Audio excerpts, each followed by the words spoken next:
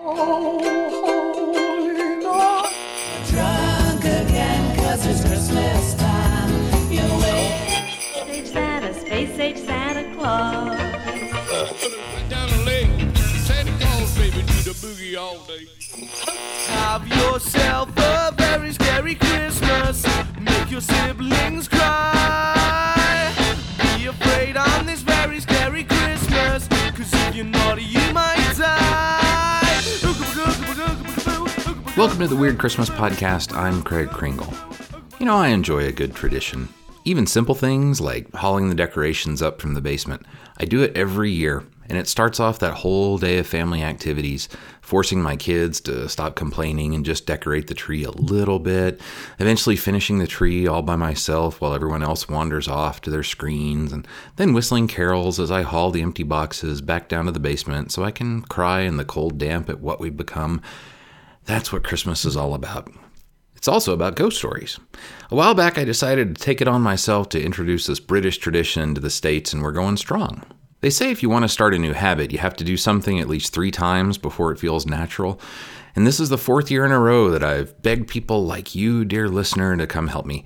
And I think we can all agree that there's nothing like taking 100-year-old stories with their outdated prose and slow pacing, then asking a dozen strangers across the world to read little bits of it into whatever microphone they've got laying around, just so I can inexpertly splice it all together and hope you don't quit listening because of all the whiplash between the different delivery styles.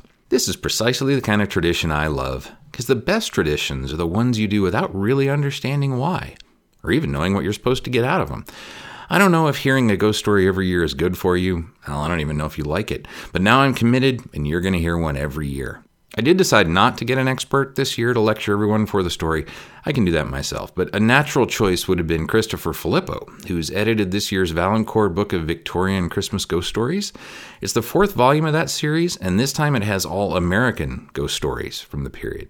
I asked him over email if there's anything he wanted to remind everyone about ghost stories, and he said, no, not really. Or maybe just that there used to be Christmas ghost poems, too, like this one, published in London in 1884.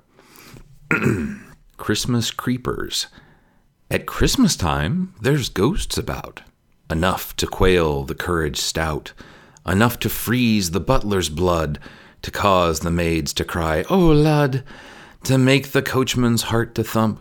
And page and footman too to jump. 'Twas I alone who calmly sat, as I do now. What was that?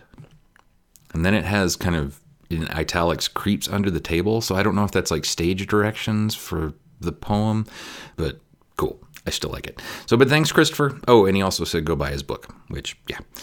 Okay, so like I was saying, the best traditions are confusing and complicated. And this year's story fits with that theme of being not quite sure what's going on and slightly unsettled. I'm not even sure that really hardcore, like genre defenders would call this a ghost story. I don't even know that it's all that scary, so much as just weird. But the author, E.F. Benson, is considered by some to be the heir to M.R. James, the master of the Victorian ghost story. You may remember that we read one of his tales last year, all about the strange murder mixed up with a Punch and Judy puppet show. James is the big name of Victorian ghost stories, but Benson is a solid runner-up. He was also a touch younger than James, and the one we're going to read is from 1912, so it's not technically a Victorian story, but neither was the Lovecraft story we did, or the Algernon Blackwood story, the Kit Bag, so I guess my way of keeping the Victorian ghost story alive is by reading Victorian-adjacent ghost stories, but I've always been happy with close enough. Our story this year is called Between the Lights, and I'm not going to spoil it, but I want to cover a few things, because honestly, I know none of our attention spans are quite what they were. And the story is over 100 years old, and most of you are probably American rather than British, and I used to teach high school, so I know quite well how quickly most people will tune out once you start reading to them. And by the way, there's nothing more soul-warming than getting ready to inspire young minds with your deft insights into some marvelous prose, and being in a room full of people who read one paragraph and go, I don't get it. What's happening? Why does he talk that way? This has big words. Like I said, I used to be a high school teacher. So it does the thing that a lot of these older stories do, which is tell a story within a story. It starts at a Christmas celebration at the big house of a rich guy named Everard, and the narrator is one of Everard's friends, and he's essentially retelling us the ghost story that Everard tells him. So it goes back and forth at times between the actual scary bits and them all just sitting around a cozy fire at Christmas trying to scare each other. And I'm just kind of saying that because it's easier to catch the changes sometimes in print than when you're listening. So the other thing is that this isn't going to be a typical ghost story where at some point we'll see like a specter float down the hall or come face to face with a woman who's living out her murder day after day or anything like that. Those kind of big reveal scenes and all the trappings that go with them used to be called the apparatus of a ghost story. Sheets and moans and clanking chains and suits of armor moving on their own, or ravens squawking human words, all that stuff that we now kind of probably see as cliche, that's missing from this one. In fact, Everard himself tells us straight out that we probably won't like his story. I mean, at one point he says, "My story has no apparatus about it at all. You'll probably all say that it was nothing and wonder why I was frightened." But that's why actually this one stands out to me. It's a bit more of a Twilight Zone type story, or one actual piece of weird fiction. And if you don't know, that's come to be a real genre of stories on its own, connected to horror, but more like disorienting and creepy than bloody and scary. So settle in, get comfy, and let's listen to this group of really generous readers who helped me share the story this year. Here's Between the Lights by E.F. Benson. The day had been one unceasing fall of snow, from sunrise until the gradual withdrawal of the vague white light outside indicated that the sun had set again. But as usual, at this hospitable and delightful house of Everard Chandler, where I often spent Christmas, and was spending it now, there had been no lack of entertainment, and the hours had passed with a rapidity that had surprised us. A short billiard tournament had filled up the time between breakfast and lunch, with badminton and the morning papers for those who were temporarily not engaged, while afterwards the interval till tea time had been occupied by the majority of the party in a huge game of hide-and-seek all over the house, barring the billiard room, which was sanctuary for any who desired peace. But few had done that. The enchantment of Christmas, I must suppose, had, like some spell, made children of us again, and it was with palsied terror and trembling misgivings that we had tiptoed up and down the dim passages, from any corner of which some wild, screaming form might dart out on us. Then, with wearied exercise and emotion, we had assembled again for tea in the hall, a room of shadows and panels on which the light from the wide-open fireplace, where there burned a divine mixture of peat and logs, flickered and grew bright again on the walls. Then, as was proper, ghost stories, for the narration of which the electric light was put out, so that the listeners might conjecture anything they pleased to be lurking in the corners, succeeded, and we vied with each other in blood, bones, skeletons, armour, and shrieks. I had just given my contribution, and was reflecting with some complacency that probably the worst was now known, when Everard, who had not yet administered to the horror of his guests, spoke. He was sitting opposite me in the full blaze of the fire, looking, after the illness he had gone through during the autumn, still rather pale and delicate. All the same, he had been among the boldest and best in the exploration of dark places that afternoon, and the look on his face now rather startled me. "No, I don't mind that sort of thing," he said. "The paraphernalia of ghosts has become somehow rather hackneyed, and when I hear of screams and skeletons, I feel I am on familiar ground, and can at least hide my head under the bedclothes." "Ah, but the bedclothes were twitched away by my skeleton," said I in self-defense. "I know, but I don't even mind that. Why, there are 7, 8 skeletons in this room now, covered with blood and skin and other horrors. No, the nightmares of one's childhood were the really frightening things because they were vague. There was the true atmosphere of horror about them because one didn't know what one feared. Now, if one could recapture that..." Mrs. Chandler got quickly out of her seat. "Oh, Everard," she said, "surely you don't wish to recapture it again. I should have thought once was enough." This was enchanting. A chorus of invitation asked him to proceed, the real true ghost story first-hand, which was what seemed to be indicated, was too precious a thing to lose. Everard laughed. "No, dear. I don't want to recapture it again at all," he said to his wife. Then to us. "But really, the nightmare, perhaps, to which I was referring is of the vaguest and most unsatisfactory kind. It has no apparatus about it at all. You will probably all say that it was nothing, and wonder why I was frightened. But it frightened me out of my wits. And I only just saw something, without being able to swear what it was, and heard something which might have been a falling stone." "Anyhow, tell us about the falling stone," said I. There was a stir of movement about the circle round the fire, and the movement was not of purely physical order. It was as if, this is only what I personally felt, it was as if the childish gaiety of the hours we had passed that day was suddenly withdrawn. We had jested on certain subjects, we had played hide-and-seek with all the power of earnestness that was in us. But now, so it seemed to me, there was going to be real hide-and-seek. Real terrors were going to lurk in dark corners, or, if not real terrors so convincing as to assume the garb of reality were going to pounce on us. And Mrs. Chandler's exclamation as she sat down again, "Oh, Everard, won't it excite you?" tended in any case to excite us. The room still remained in dubious darkness except for the sudden lights disclosed on the walls by the leaping flames on the hearth, and there was wide field for conjecture as to what might lurk in the dim corners. Everard, moreover, who had been sitting in bright light before, was banished by the extinction of some flaming log into the shadows. A voice alone spoke to us as he sat back in his low chair. A voice rather slow, but very distinct. "Last year," he said, "on the 24th of December, we were down here as usual, Amy and I, for Christmas.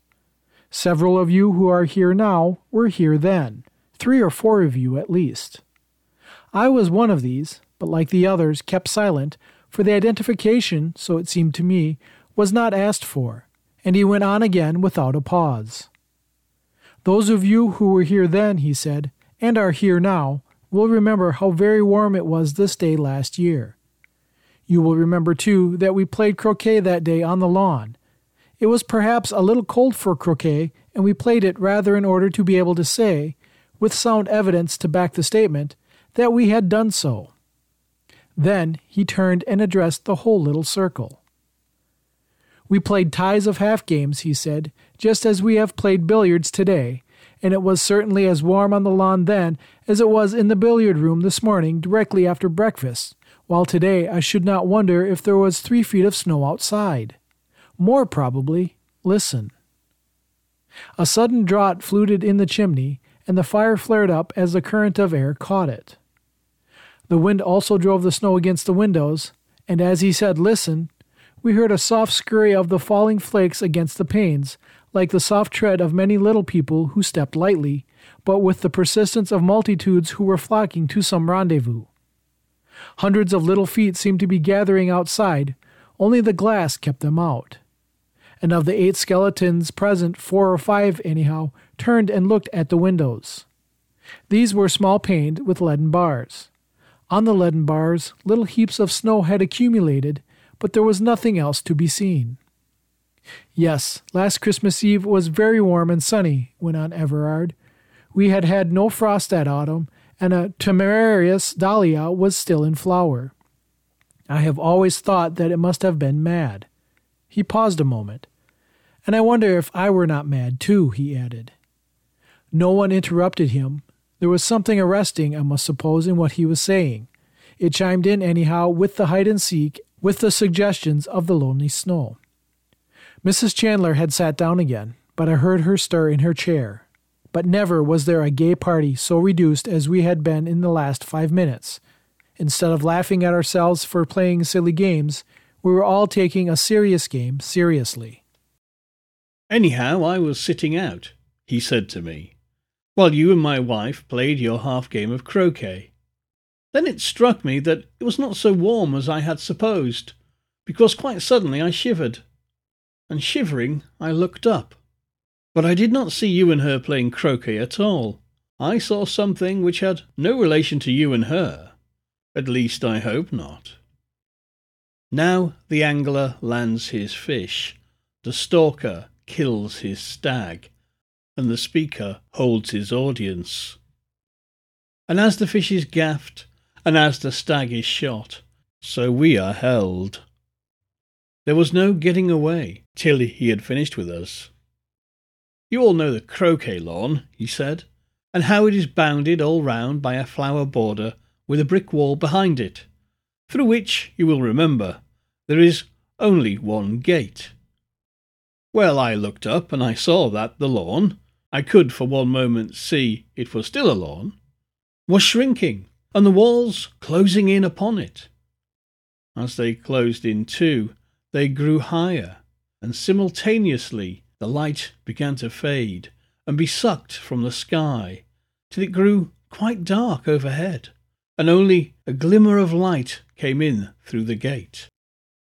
There was, as I told you, a dahlia in flower that day, and as this dreadful darkness and bewilderment came over me, I remember that my eyes sought it in a kind of despair, holding on, as it were, to any familiar object.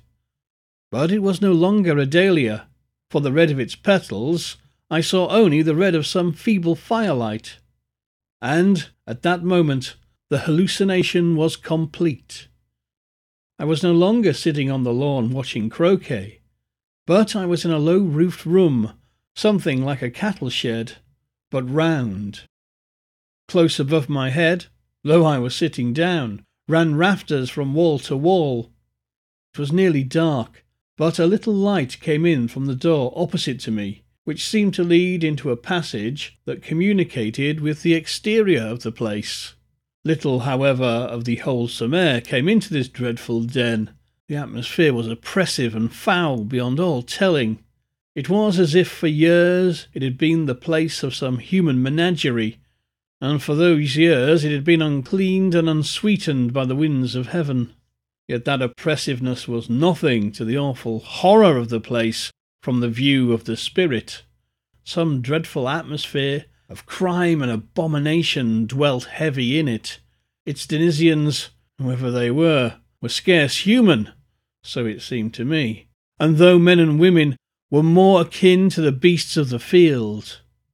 And, in addition, there was present to me some sense of the weight of years.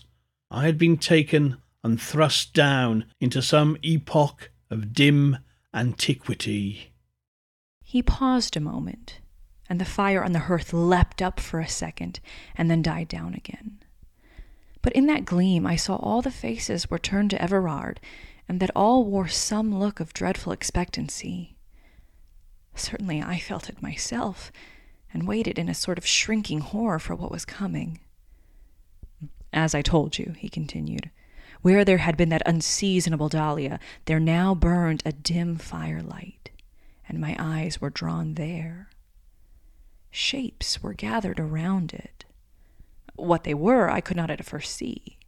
Then perhaps my eyes got more accustomed to the dusk, or the fire burned better, for I perceived that they were of human form, but very small, for when one rose with a horrible chattering to his feet, his head was still some inches off the low roof.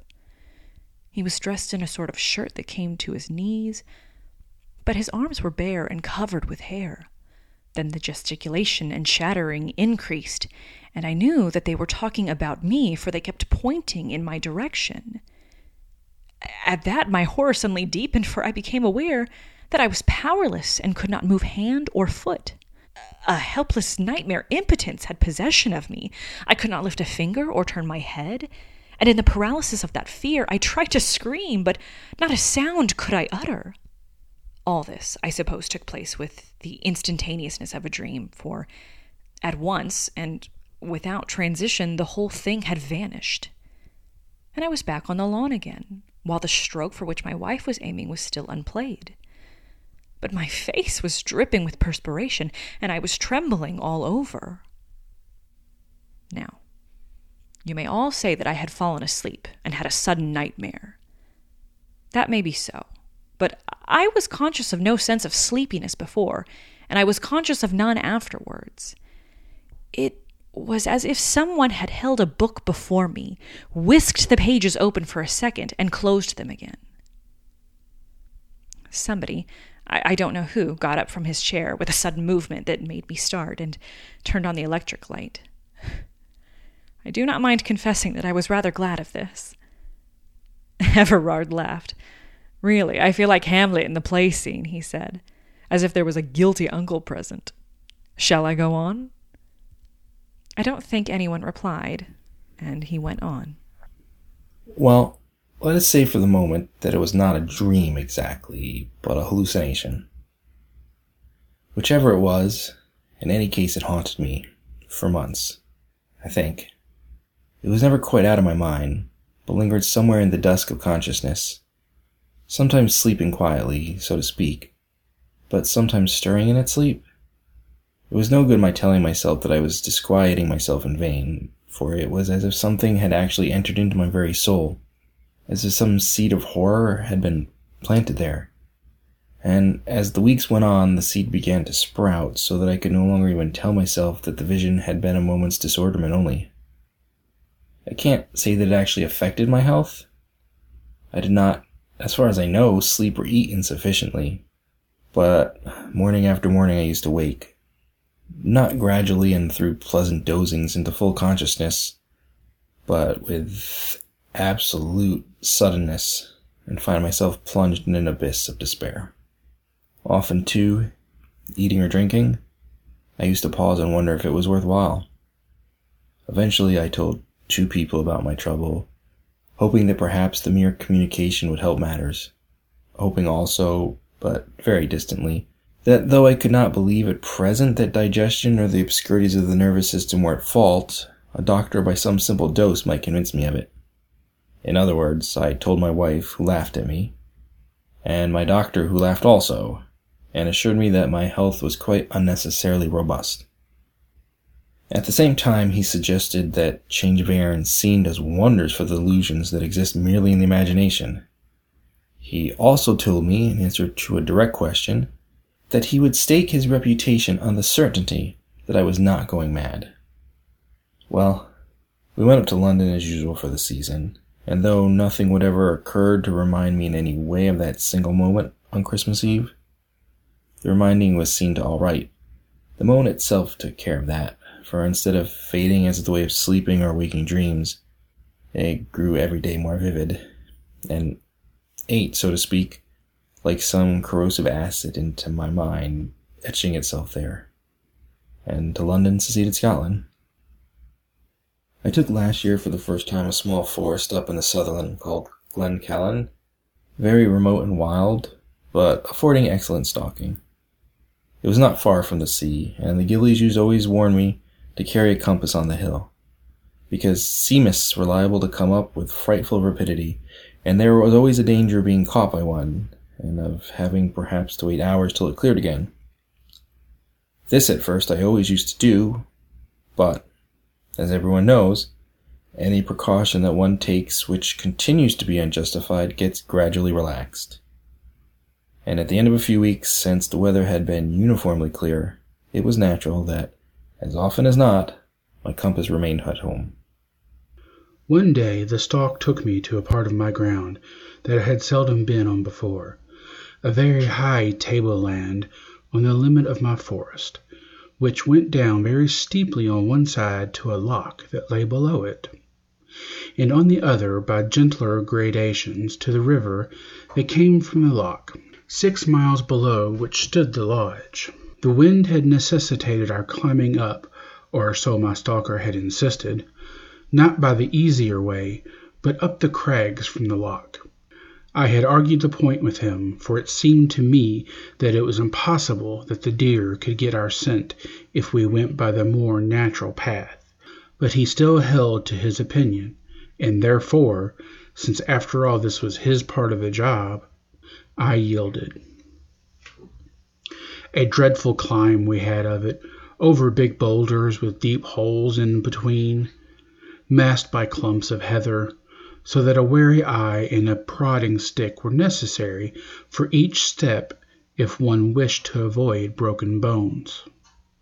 Adders also literally swarmed in the heather.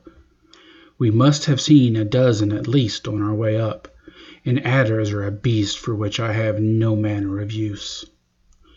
But a couple of hours saw us to the top, only to find that the stalker had been utterly at fault, and that the deer must quite infallibly have gotten wind of us, if they had remained in the place where we last saw them.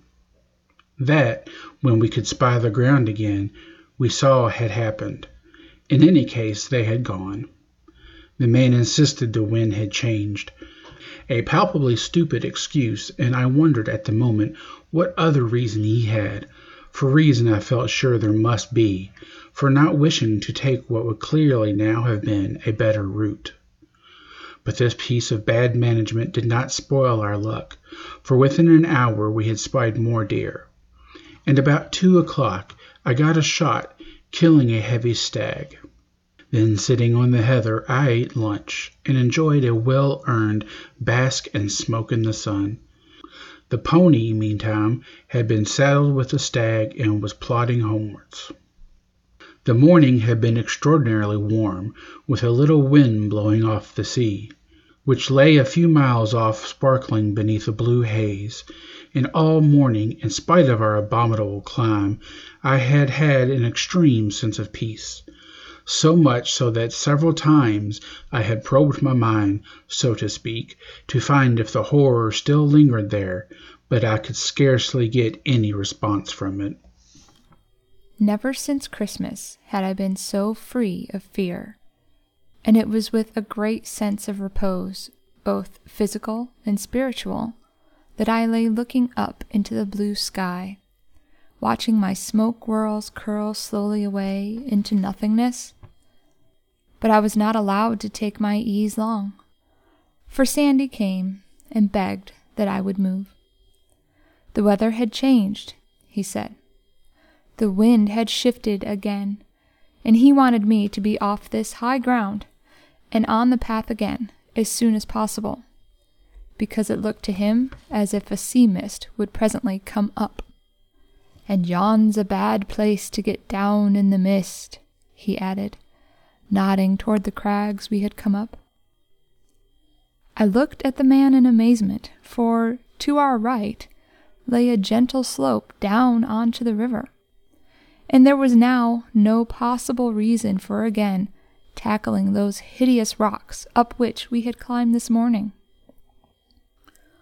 More than ever, I was sure he had some secret reason for not wishing to go the obvious way. But about one thing he was certainly right. The mist was coming up from the sea, and I felt in my pocket for the compass, and found I had forgotten to bring it. Then there followed a curious scene which lost us time that we could really ill afford to waste. I, insisting on going down by the way that common sense directed, he imploring me to take his word for it that the crags were the better way. Eventually, I marched off to the easier descent, and told him not to argue any more, but follow. What annoyed me about him was that he would only give the most senseless reasons for preferring the crags.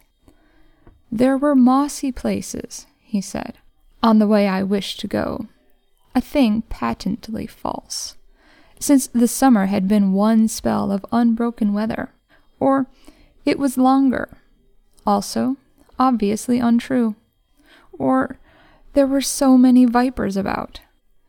But seeing that none of these arguments produced any effect, at last he desisted, and came after me in silence. We were not yet half down when the mist was upon us, shooting up from the valley like the broken water of a wave, and in 3 minutes we were enveloped in a cloud of fog so thick that we could barely see a dozen yards in front of us.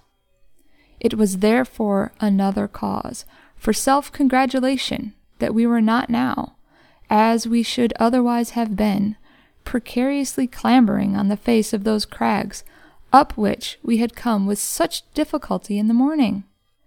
and as I rather prided myself on my powers of generalship in the matter of direction, I continued leading, feeling sure that before long we should strike the track by the river. More than all, the absolute freedom from fear elated me. Since Christmas I had not known the instinctive joy of that. I felt like a schoolboy home for the holidays. But the mist grew thicker and thicker, and whether it was that real rain clouds that formed above it, or that it was of an extraordinary density itself, I got wetter in the next hour than I have ever been before or since. The wet seemed to penetrate the skin and chill the very bones. And still there was no sign of the track for which I was making. Behind me, muttering to himself, followed the stalker, but his arguments and protestations were dumb, and it seemed as if he kept close to me, as if afraid. Now, there are many unpleasant companions in this world.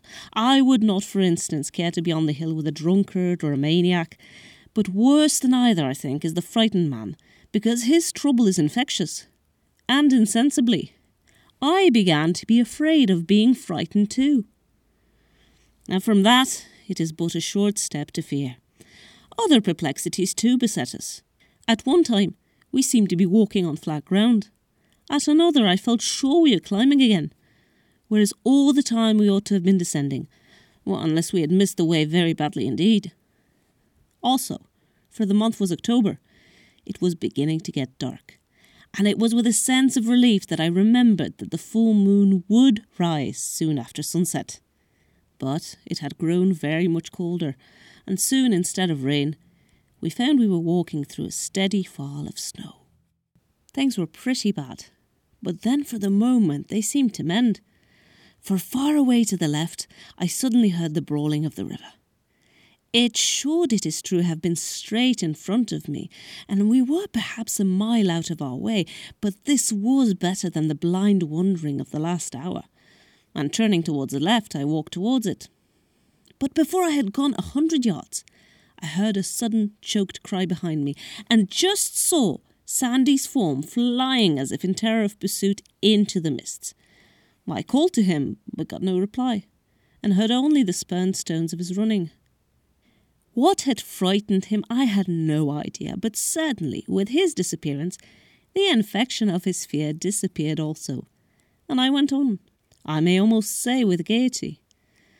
On the moment, however, I saw a sudden well-defined blackness in front of me, and before I knew what I was doing, I was half stumbling, half walking up a very steep grass slope.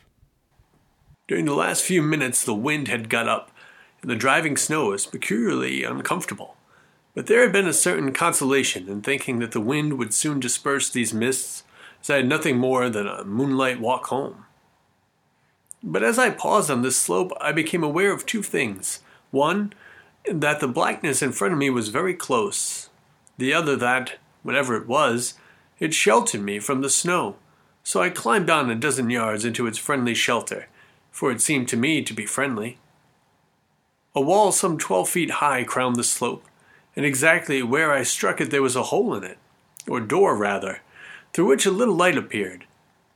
Wondering at this, I pushed on, bending down, for the passage was very low, and in a dozen yards came out on the other side. Just as I did this, the sky suddenly grew lighter, the wind, I suppose, having dispersed the mists, and the moon, though not yet visible through the flying skirts of cloud, made sufficient illumination. I was in a circular enclosure, and above me there projected from the wall some 4 feet from the ground, broken stones, which must have been intended to support a floor. Then simultaneously, two things occurred. The whole of my 9 months' terror came back to me, for I saw that the vision in the garden was fulfilled. And at the same moment I saw stealing towards me a little figure as of a man, but only about 3'6" in height, that my eyes told me, my ears told me that he stumbled on a stone. My nostrils told me that the air I breathed was of overpowering foulness, and my soul told me that it was sick unto death. I think I tried to scream, but could not. I know I tried to move and could not. And it crept closer. Then I suppose the terror which held me spellbound so spurred me that I must move, for next moment I heard a cry break from my lips and was stumbling through the passage. I made one leap of it down the grass slope and ran as I hope never to have to run again. What direction I took I did not pause to consider, so long as I put distance between me and that place. Luck, however, favored me, and before long I struck the track by the river, and an hour afterwards reached the lodge. Next day I developed a chill, and as you know, pneumonia laid me on my back for 6 weeks. Well, that is my story, and there are many explanations. You may say that I fell asleep on the lawn, and was reminded of that by finding myself under discouraging circumstances in an old Pict's castle, where a sheep or a goat that, like myself, had taken shelter from the storm was moving about. Yes, there are hundreds of ways in which you may explain it. But the coincidence was an odd one, and those who believe in second sight might find an instance of their hobby in it. And that is all? I asked. Yes, it was nearly too much for me. I think the dressing bell has sounded.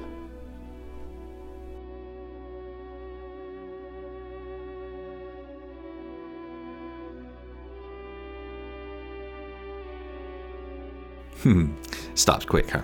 So I still don't know what the hell's actually going on, but that's one reason why I like this one so much. And Benson did that a lot in his stories, and maybe not quite so mysteriously as here, but honestly, I like him better than James because of this. He wanted you to finish his story still feeling pretty uneasy, rather than having all your questions answered and where everything's wrapped up.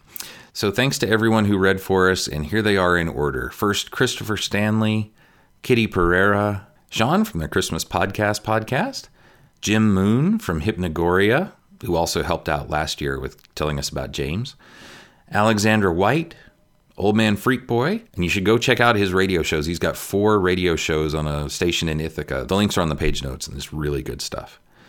Tony Dixon, Christy Smith, FTH Gertie, not sure exactly how to pronounce that first part, Dustin Perry, and Father Stephen Vrazel, who goes by Keytar Catholic on Twitter. I want to give a very special thank you, though, to Dustin Perry. Dustin was one of the hosts of Ghost Hunters and Ghost Hunters International. And if you watch the shows, he's the tall, thin guy with the even taller hair, kind of like a pompadour, but not. So anyway, Dustin, tell me later if you agree with my description of your hair. But anyway, it's pretty cool that he's helping me read a ghost story. So also, though, he's always liked the cards I share on Twitter, and he's got a pretty big following. So anytime he shares a card or even just tells people to come on over, I get a whole new crop of people coming to play. And I just want to say, Dustin, how much I appreciate the support. And hi to everyone who's here because of him. And speaking of support, thank you to everyone who left a review on Apple Podcasts. The Snow and Southtown podcast guys, thank you very much. Manny from Feliz Christmas, Merry Navidad, also thank you. Both really good Christmas podcasts if you're looking for something else. But especially to Wow It's Monday, who finally posted a review that had nothing whatsoever to do with the show. I'm sure those looking to learn more about me will be thrilled to learn instead how to bake a bottom layer cake in exquisite detail. By the way, I was tempted to read into that choice, bottom layer cake, like some kind of something dark and demented, but he gave me 5 stars. So if it was demented with love. Thank you very much. And you can do that too. Just leave a review at Apple Podcasts or whatever podcast app you're listening on. And then if you want a Weird Christmas podcast sticker, just let me know that you did it. Send me a DM or email at weirdxmas@gmail.com and I'll get you one in the mail. You can also help out by joining Patreon. Just go to patreon.com/weirdchristmas. A big thank you to Gina and Lauren, who just signed up since the last show. And there's still time to get on my Christmas card list, guys, this year if you do it at the $5 a month tier. One big thing that money goes to, by the way, is the Flash Fiction Contest, which is coming up shortly. I really hope I can get it out by December 20th. I've contacted everyone who entered, so if you did, go check your spam folder if you haven't heard from me. I'm really excited about this year's batch of stories, tons of variety, but I'm also really sad that I had to say no to some excellent stories. Of the 3 years I've been doing this, I don't think I've ever had as many really good stories in my final batch. Had about 50 or so, all of which I would have been happy to have on the show. And me and my wife and a couple friends read through those to decide which ones we put in. And It's more about variety. So if you weren't in there, remember that it's not quality. It's often, a good mix of things. Funny, serious, all that kind of stuff. Anyway, we'll all get a fun early Christmas present when that comes out very soon. And that might not even be the next one. There might be something in between. So until next time, don't let Santa stuff you in his bulging, sweaty sack. Hi, this is Manny from Feliz Christmas, Merry Navidad, the bilingual, multilingual Christmas podcast. In our podcast, you will hear about foods, traditions, how this 2020 Christmas will be interesting, especially from 6 feet away, and many more new surprises. Join me on the road to Christmas, along with many guest hosts from other podcasts from the Christmas Podcast Network. You can listen to us on Spotify, Google Podcasts, Radio Public, or just search for us on your favorite podcast platform. You could also find us on Facebook, Instagram, and Twitter at FCMN Podcast. Or visit our website, fcmnpodcast.com. Feliz Christmas, Merry Navidad. On the Snow in Southtown Christmas podcast, we discuss Christmas movies, Christmas music, and we have fun segments where we always talk about something weird and something fun related to Christmas on each episode. If we're tired of making fun of Michael Bublé, I might recommend Pentatonics. I'm not going to play U2 on this podcast. Thank you. He's eating ice cream and crunch taters. He's just partying, man. Thank God it's them instead of you, right? I was going to say he was rolling over in his grave, but I don't think he's dead. But well, he's still doing it. When he heard Patti LaBelle, he dug his grave and he rolled in it. How about 10s and 20s? 10s and 20s. Be sure to check out our website at snowinsouthtown.wordpress.com, where you'll find links to our Facebook, our Twitter, and our Discord. Yeah, I'd like the tiny tots, please. You made some small tater tots. Yeah, your tiny tots. He told him the whole time. They do one beagle. Fire that up. Speaking my language now. You can stream our podcast at iTunes, iHeartRadio, Stitcher Radio, and anywhere else you get your podcasts. It's a problematic movie. Yeah, we should pee together at least once per decade, really. He is now with Snow Southtown because he's jingling those bells. Some jingling them bells. Jingling those bells. Look what you did, you little jerk. Check out Snow in Southtown. You won't regret it. And by won't, I mean will.